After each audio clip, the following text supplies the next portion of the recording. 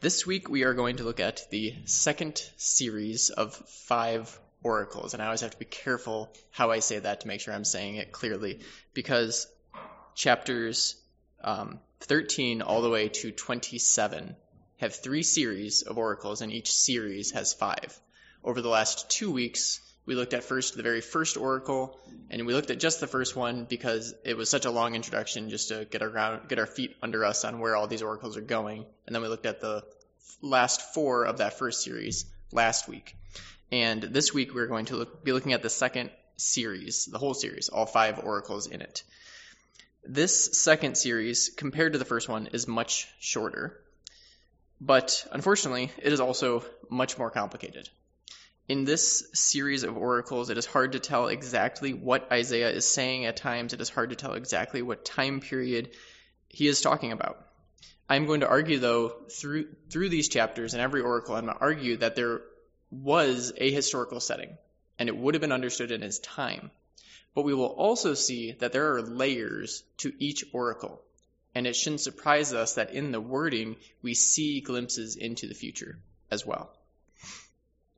In this series especially, but also in the next one even more so, the near future, the present, the kind of near future, and the end of days, they all start blending together.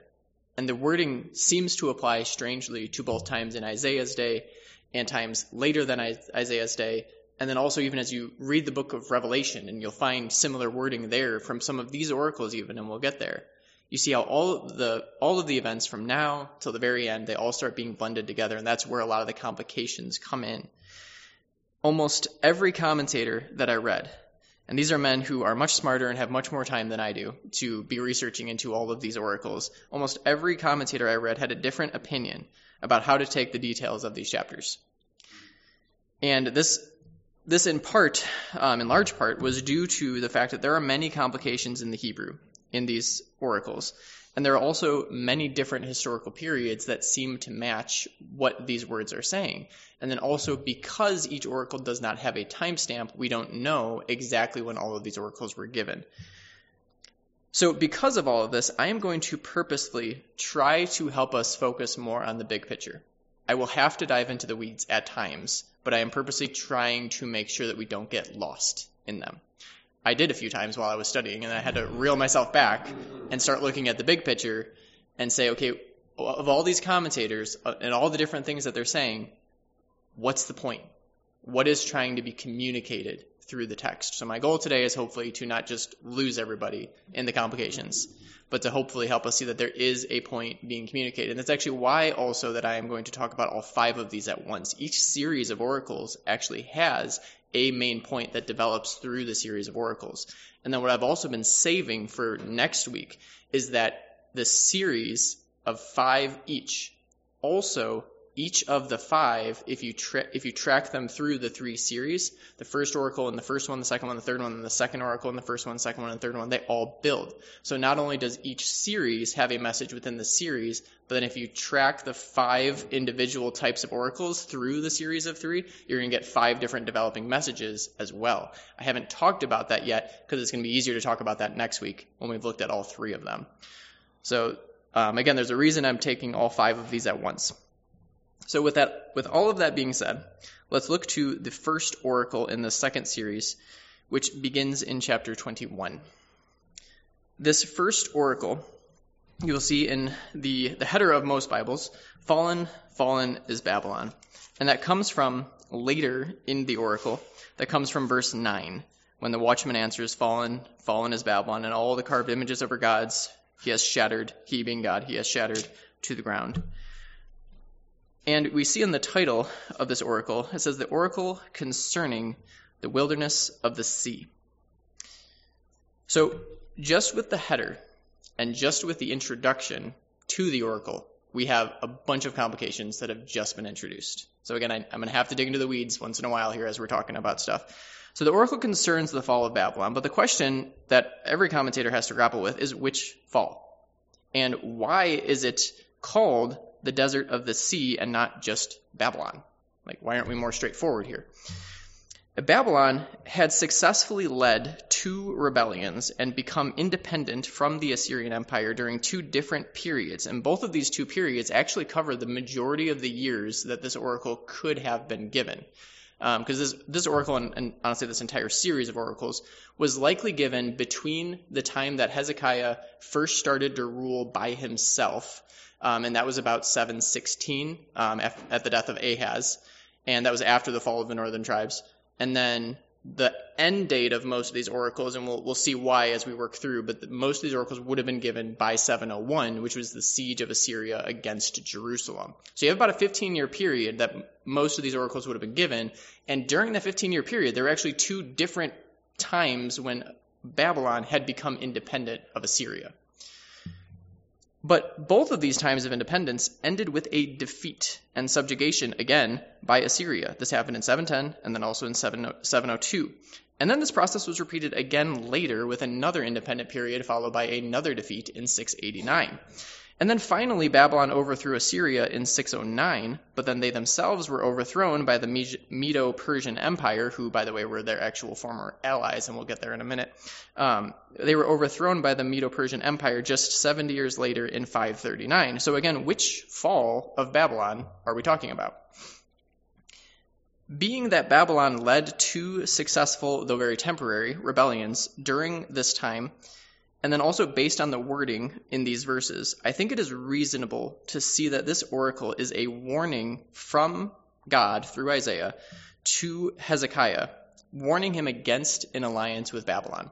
And this is due to the fact, as we see in the wording of the oracle, he's basically warning him that you may look to them because they have been able to give times of independence and victory, but these victories are always short-lived.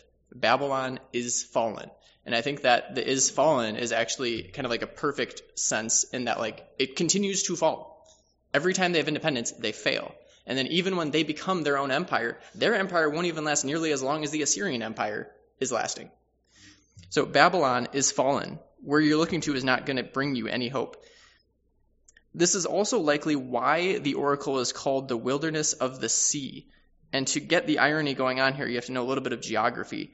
Babylon was nicknamed the Sea Land because of the southern portion's marshland where the Tigris and Euphrates River go into the Persian Gulf.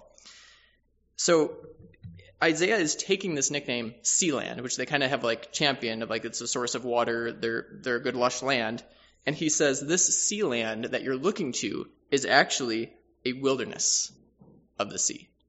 So he's purposely playing on the words and saying this source of hope that you're looking to is actually a wilderness or a desert. There is no hope there. It is a dried up sea. So there's a purposeful irony here with the name of Babylon. Isaiah is telling Hezekiah then that putting trust in Babylon is allying yourself with destruction.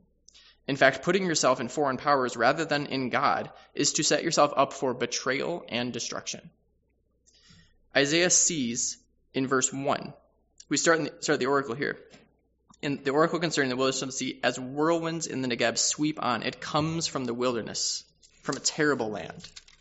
So in verse 1, Isaiah sees whirlwinds, which represent destruction, coming from a terrible land.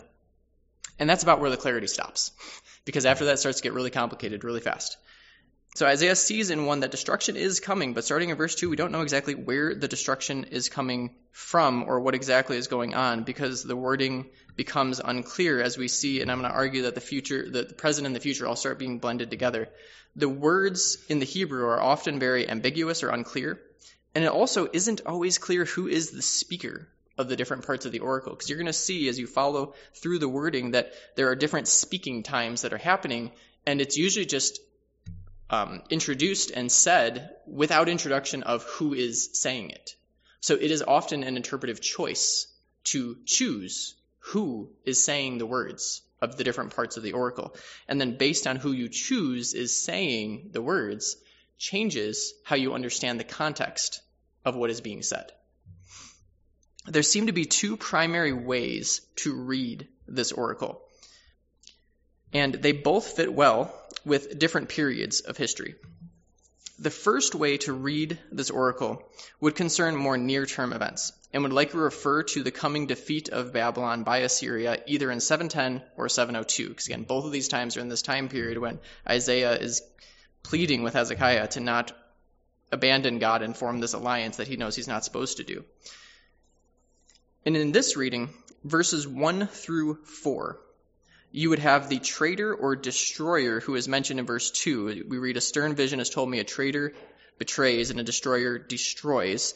That traitor destroyer would be Assyria. And then you have go up Elam, lay siege O Media, all the sighings she, being Assyria. Elam and Media are called to arms against Assyria. And this, we know from both of these time periods, they were both part of the alliance with Babylon. So in this reading, again, the destroyer or traitor of verse 2 would be Assyria, and then Elam and Media are called to defend Babylon against Assyria. And we'll see that in a little bit. Or possibly to join in the alliance that Babylon is forming against Assyria. And as we read here, it says, go up Elam, lay siege Media. And then immediately it's, therefore my loins are filled with anguish. Pangs have seized me like the pangs of a woman in labor. I am bowed down so that I cannot hear. I am dismayed so that I cannot see. Isaiah is horrified by the sight of what he knows is coming. And it says, and for my heart staggers, horror has appalled me. The twilight I longed for. Twilight representing like a time of rest and relief. The end of the day when one would anticipate having rest. The twilight I longed for has been turned for me into trembling. There is no rest. There is just trembling. Or this could be read as the rest that I longed for is coming, but how it's coming is making me tremble in the actual sight of what it takes to make it happen. So again, there's so many different ways to read what's going on here. And then in 5, they prepare the table, they spread the rugs, they eat, they drink. And then this voice cries out, arise, O princes, oil the shield. In other words, prepare for battle. And again, there's a choice that you have to make here, because as they're preparing the table, they're spreading the rugs. Basically, they're preparing this feast and they're partying. And then there's this call that comes out, prepare for battle. So is this the people who are preparing the party that are calling for battle, or is this a voice calling to the people who are partying and don't know of the coming destruction, telling them to prepare for battle? That is a choice you have to make. And in this reading where you have that the traitor is Assyria and that this alliance is being formed against Assyria, in this reading, what would happen is that these allies against Assyria are feasting and drinking and calling their princes to prepare for battle. And they are partying unaware of the destruction that they are about to face. For through the imagery of the watchman in the next few verses, we see that Babylon, ending in verse 9, fallen is Babylon. And what Isaiah is told of this coming destruction and shown by the Lord, he tells to the threshed and winnowed people, as we see in verse 10, O my threshed and winnowed one, what I have heard from the Lord of hosts, the God of Israel, I announced to you. So in this reading, basically what's going on is you have Assyria is a traitor and a cause of oppression. She is a destroyer. You have this alliance that is called, they're partying and they're basically celebrating because they're about to go to arms and they're about to fight Assyria, but they don't realize they are about to actually be destroyed. And then Isaiah is telling the people of Jerusalem, who are crushed and winnowed, basically agricultural food gathering ways of saying crushed and beaten down people, that this hope that you thought you had, I have to break it to you. This is not going to work. So that is one way of reading the oracle. The second way to read it would actually concern the future destruction of Babylon by the Medo and Persian Empire, who again were her former allies, which is why the first reading has them allying with Babylon. So in this reading, in verses 1 through 4, the traitor or destroyer is Babylon, who sought allegiances with Judah during Hezekiah's time, but then later turned or became a traitor against Jerusalem and destroyed and exiled Judah. And then in this reading, go up Elam and lay siege on Media. Elam is in the area of Persia, so the Persian Medo Empire, Elam and Media, they would be the ones that attack and overthrow Babylon. Isaiah sees this coming destruction and is appalled at the scene, which is where you have that reaction in those next couple verses. He longs for the twilight or the end of the Babylonian oppression and exile of the people, but the sight of it actually happening before him causes him to tremble. And then kind of a side note here, as Babylon's former allies, Medo and Persia, could also potentially be the traitor and the destroyer, and because of the fact that like that fits so many different historical readings, I think the traitor-destroyer things is more just a general truth that nations tend to turn on each other, which is, if you just know anything about history, you know that's completely true. And then in verses 5 through 9 in this reading, the they who are partying, they prepare the table, they spread the rugs, they eat and they drink. This would refer to Babylon eating and drinking and partying, unaware of the destruction about to come from the Medes and the Persians. And then a call to arms is called to them. So like basically somebody off watching the scene calls them, say, prepare for battle, but it's too late. For you read in the next few verses in the words of the watchman that Babylon has fallen. And this reading, by the way, sounds strikingly similar to the account of the sudden surprise fall of Babylon that we read in Daniel 5, where they are partying. They're in fact partying with the vessels of the temple. And then Daniel sees the writing on the wall, and their sudden destruction comes. So again, you see how both readings fit very well with two different periods of history. And I think that's completely on purpose. Because the next two oracles seem to work together with this one, I think the group of three is meant to be primarily and like at the moment to deal with present circumstances, especially because the end of this group of three that we're going to talk about ends with a near-term fulfillment. I think that these are messages that would have been understood in Hezekiah's day. But I think it shouldn't surprise us at all that we also find that the wording matches very well later fulfillments and future fulfillments, this one about the fall of Babylon. Because again, in these second and third series of oracles, it all starts blending together. And you start to see that, I mean, this applies to multiple periods of history. And that's kind of the point. And especially as we move through these oracles, I'm going to show that the point being made is more a general truth. But because God is God, he's also able to word things in a way that actually lines up with history as he is teaching a general truth. So then the second oracle is the oracle of Duma. And this one starts in verse 11 and is very short, just verses 11 through 12.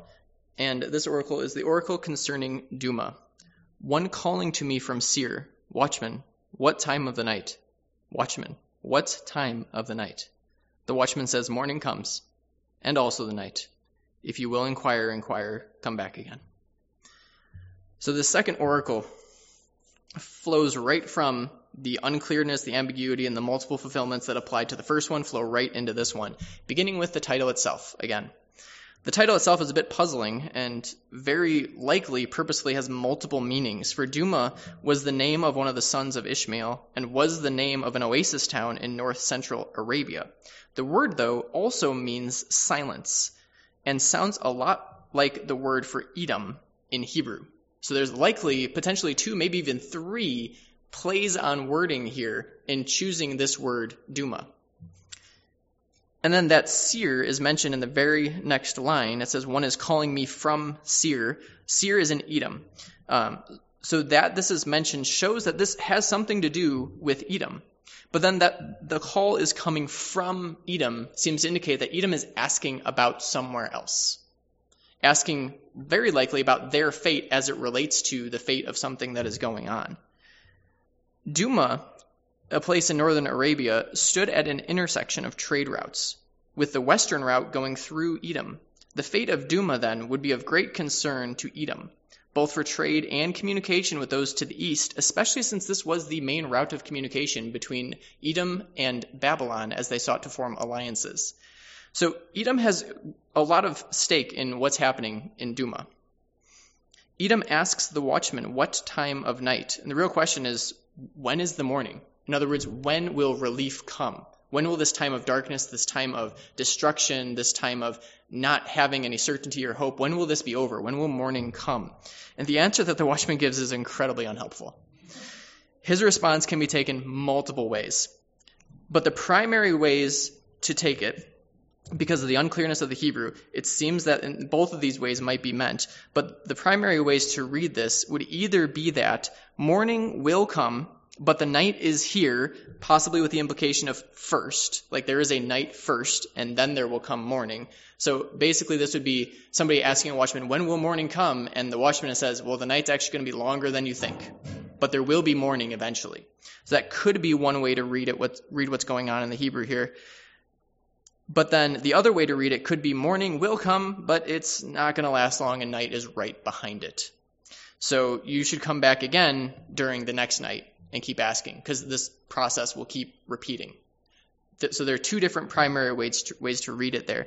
Either way, we know that from history, multiple times the Assyrian kings led campaigns into northern Arabia. This happened in 715 and 703, and Sennacherib conquered all the way down to Duma, specifically to this place.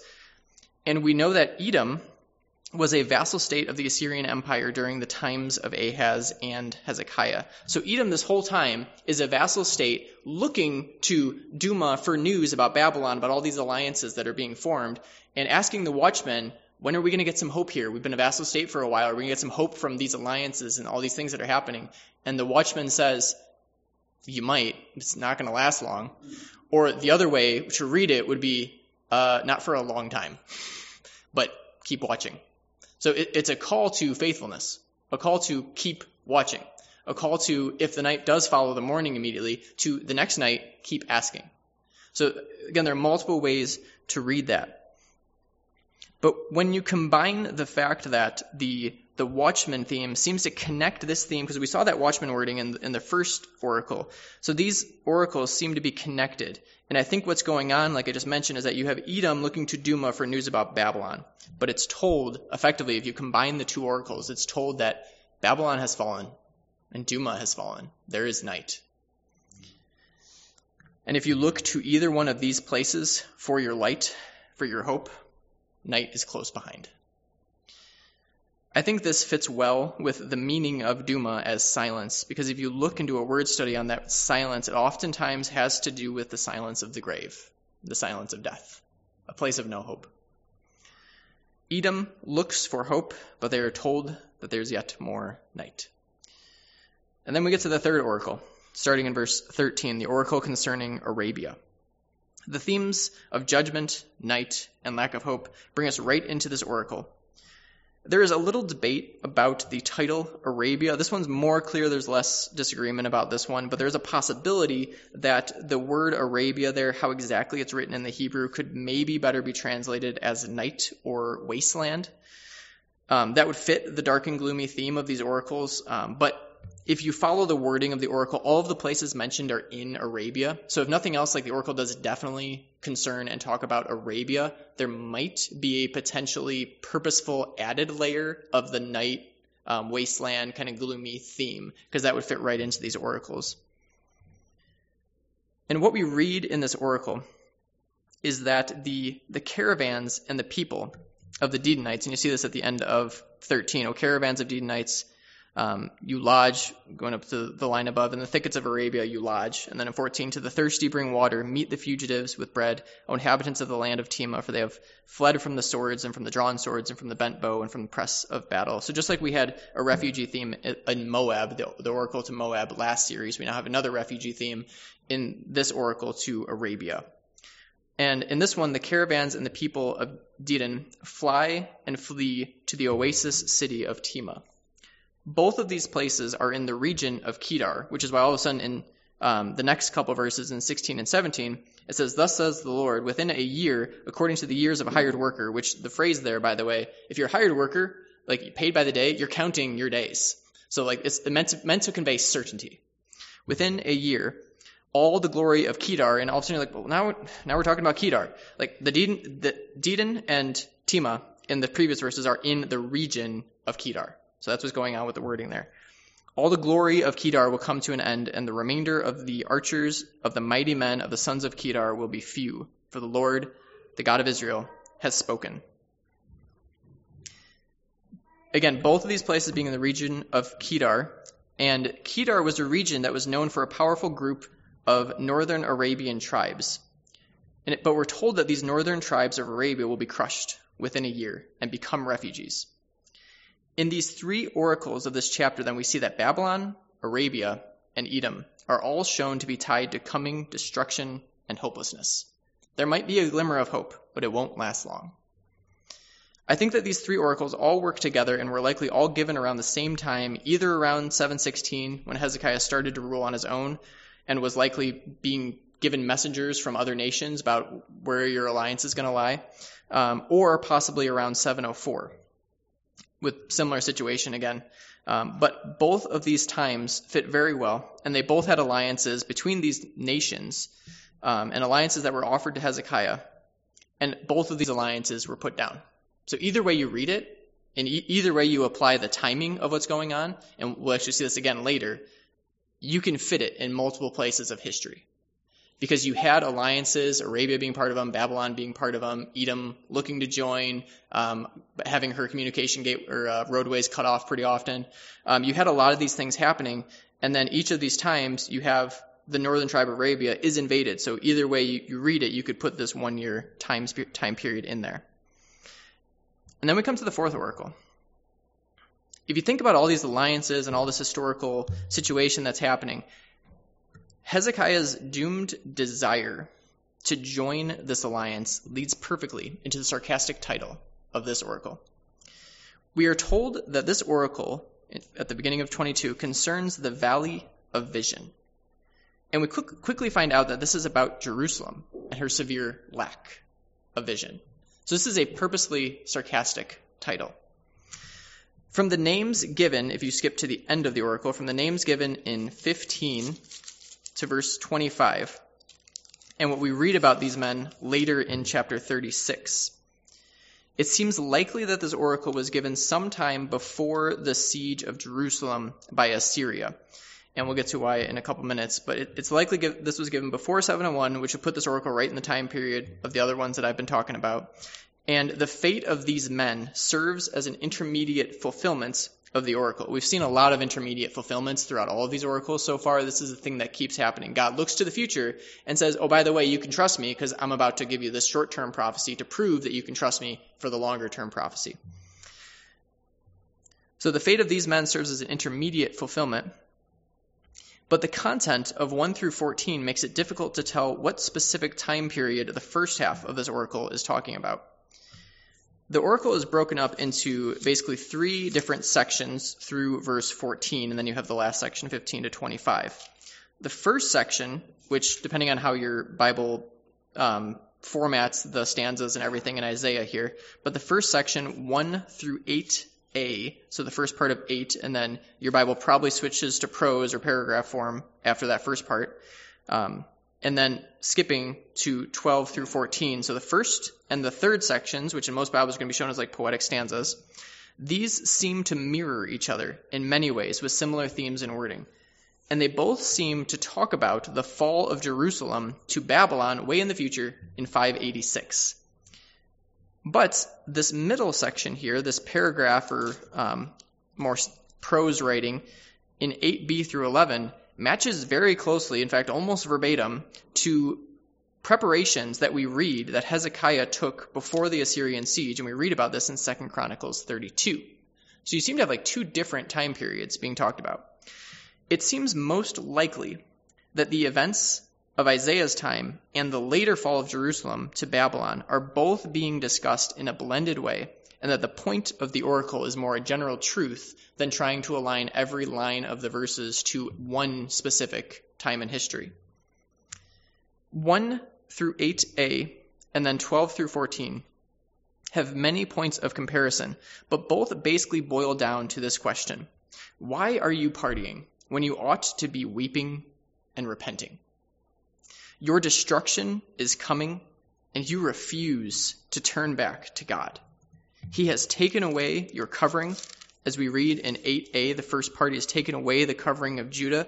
That ends the first section, and then what ends the second section is your sin will not be atoned for. I love the irony, kind of dark irony at the end here when you read 13 and 14. Behold joy and gladness, killing oxen and slaughtering sheep, eating flesh and drinking wine. Let us eat and drink, for tomorrow we die. And then the Lord answers, surely this iniquity will not be atoned for you until you die. God directly answers the quote from the people. Notice how this partying, by the way, in the face of destruction, matches, if you look back to chapter 21. If you think about the long-term reading of Babylon, how Babylon was partying on the eve of their destruction that we read in Daniel 5. And then you come over to chapter 22 talking about God's own people and their partying on the eve of their destruction. that comparison is not an accident. In fact, there are many points of comparison that I don't have time for right now between the two oracles about Babylon and Jerusalem, saying, in effect, you have become Babylon. Just like when we saw in 1 through 5, how we talk about Sodom and Gomorrah, then all of a sudden, you, Sodom, you, Gomorrah, you have become these people that you say are the epitome of evil. You are Babylon, is what we read in these verses here. There's purposeful comparisons that are happening. Even in the face of their destruction, the people refuse to turn back to God. Between these two sections, the two poetic sections in 1 through 8 and then 12 through 14, we see in the second part of 8 through 11, we read of the preparations that Hezekiah and the people took in preparation for the siege. And again, we know that this comes from about 701. And there's, again, purposeful wording that is happening here. You have to slow down when you read Isaiah. But starting in 8, the prose section, in that day, you looked to the weapons of the house of the Lord, and you saw the breaches of the city. And then skip down to 11. You made a reservoir between the two walls of the water of the old pool, but you did not look to him who did it, or see him who planned it long ago. You are looking and seeing all the preparations that you have to make. You're looking and seeing your own abilities, what you want to do, what you think you have to do, but you aren't looking and seeing God. He isn't even in the picture for you. There's purposeful mirroring wording happening here, making it clear the faults of the people. They have neglected and forgotten and rejected God. What is interesting is that in 2 Chronicles 32, we read that Hezekiah actually did turn to God at this time in 701, which is why God delivered the city. Isaiah does not mention this, and the fact that he does shows that he is pointing at a greater truth and pattern of the rejection of God by the leadership of people and their refusal to look to and return to him. I believe this is also why later in chapters 36 to 39, and we'll talk about this more at length when we get there, but we're going to see that the narrative does not follow chronological order in those chapters.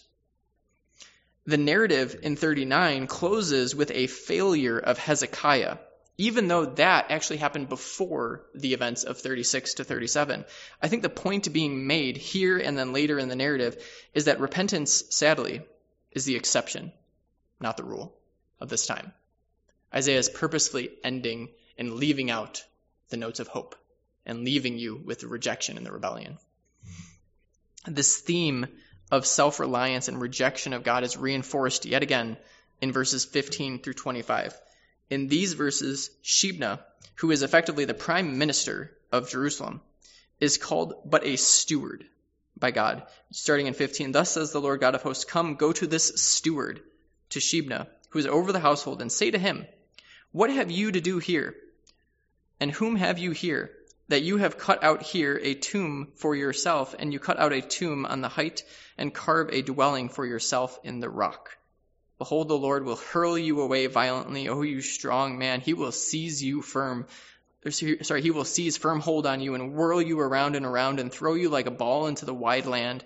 There you shall die, and there shall your glorious chariots, you shame of your master's house.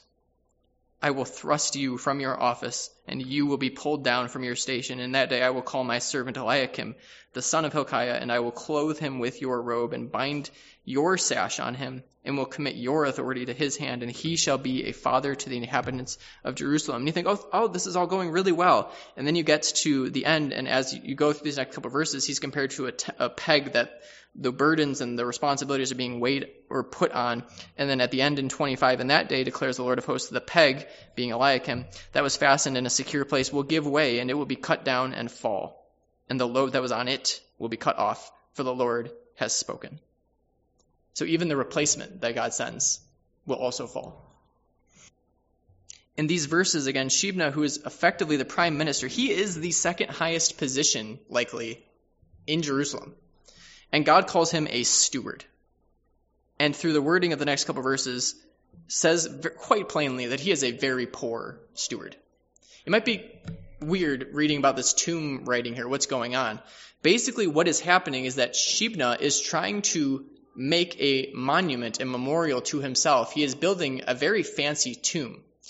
And what is interesting is if you read verse 16, it says, "What have you to do here? Whom have you here that you have cut out here?" There is a purposeful repetition of the word here. The point being made is, why are you here? You are supposed to be taking care of the people, not yourself. You're supposed to be a steward, and all you're stewarding is yourself and your own name and your own reputation and your own legacy. You have failed at your job. That's why he's called a dishonor to his father's house. So Shebna is not where he is supposed to be. In 17 through 19, the promise of his demotion is put in terms of exile, destruction, and humiliation. We will see in chapter 36 that just as we read here, Shebna is demoted and his job is given to Eliakim. But we also see that Shebna is still on staff. He is not whirled around and thrown into the wilderness, literally. He is still on staff as a secretary. I think this is because the language here, this exile language, is that just like the first half of the oracle blends the present and the future, I think so even what we're talking about with Shebna and Eliakim blends the present and the future. And that these two men are standing in or representing the people who will eventually be exiled for their failure. Eliakim will replace him and do well for a while, but he will also be cut down and fall. The story of Shebna and Eliakim mirrors the story of the people. Ahaz was a poor leader and was replaced by Hezekiah, and he did well for a while, but eventually turned away from the Lord. The Mount of Jerusalem, what's supposed to be a mount or mountain. Now, granted, it's not the tallest one in the area, so like in geographically speaking, you could kind of say valley, but it's still a purposeful play on where the Mount of Jerusalem has turned into a valley, and it has turned into a valley of a severe lack of vision, is the point of this oracle. And then the second series of oracles ends in chapter 23 and closes with an oracle against Tyre. And just like the first series of oracles ended with a promise that Assyria, Egypt, and Israel will be worshiping God together, so this series seems to end with a promise that even the wealth of Tyre will become surprisingly holy to the Lord. And you see that at the very end of the oracle.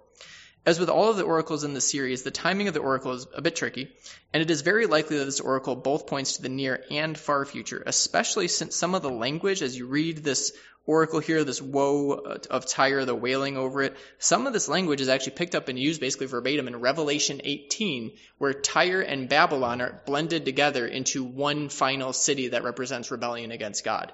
So you see some of this wording against Tyre is used and picked up again in Revelation. Tyre was a major center for trade and commerce. Babylon had glory and strength, but Tyre had wealth. They sat on the eastern and the western ends of the Assyrian Empire and basically represented everything the world had to offer. Tyre also had a natural protection. It had a fortress city that was on an island just off the coast. In fact, later in history, Alexander the Great, to finally actually able to conquer the fortress, had to build a bridge that later silted over, and that's why there's actually no island there anymore. But they were practically impregnable. It was very hard to conquer Tyre. They had a lot of reason to trust in themselves. They had their wealth and they had their fortress city on the island. To Jerusalem, to the Jerusalem that Isaiah is telling not to trust in herself and her own resources and the alliances that she is able to garner, Isaiah is telling, look to God. And he closes this series of oracles by prophesying to this city, to Jerusalem, looking to her own resources, and says Tyre can't even trust her own resources. You think you can trust yours? You think you can trust your strength and your resources? Even Tyre can't do that. To the Jerusalem who keeps looking to alliances to save her, surely with Tyre being part of these conversations, God again promises that this won't work. We also read at the end of this oracle, we see in verses 15 through the end, and that day Tyre will be forgotten for 70 years. And then in verse 17, at the end of 70 years, the Lord will visit Tyre and she will return. We read of this 70 years that will end with the wealth of Tyre becoming holy to the Lord. Indeed, Tyre was constantly being attacked and subdued to various degrees for the next 70 years from about the time that this oracle would have been given until about 630. And at that time, the new king, or the king at that time of Jerusalem was Josiah, and they actually had a trade relationship with Tyre, so some of the wealth of Tyre would be coming in and being used for the Lord's work. And then there was another time of 70 years when Tyre was destroyed by, or not destroyed totally, but subdued by Babylon. And then it wasn't until 70 years later, with the rise of the Persian Empire, that they were brought back to more prominent status. And some of their wealth at that time, when Cyrus of Persia sent the people back, some of the wealth of Tyre was used for rebuilding the temple. So I think you have multiple fulfillments here, and I think that this oracle, just like the others, probably also points to the future reality. Just as some of the wording in this chapter is seen in Revelation 18 in the lament of the people of the world at the fall of Babylon, I think also this reversal, the wealth of Tyre being holy to the Lord, I think this is also purposely pointing forward to the fact that one day nations will turn to him.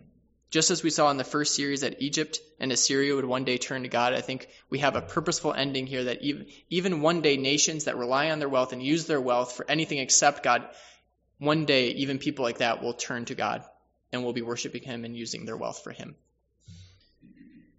So this is the second series of oracles. Through these oracles, Isaiah, likely speaking to Hezekiah at a time when he is looking to alliance with Babylon and other nations, is saying again and again, you are looking to the wrong place for your security. You are supposed to be a mountain of vision, but you have turned yourself into a valley that lacks vision. All of these nations that you were looking to, all these alliances you are looking to, they will all fail. You think you can trust your own wisdom and your own resources? Even Tyre can't do that. Where you are looking for light and hope, you will only find darkness, wilderness, silence, night, and destruction. These repeated gloomy words throughout all of these oracles. For your vision is really blindness. You have lost your sight. The promise of God to Isaiah about people's reaction to his ministry is coming true right in front of his eyes. They have become like Babylon and like Tyre.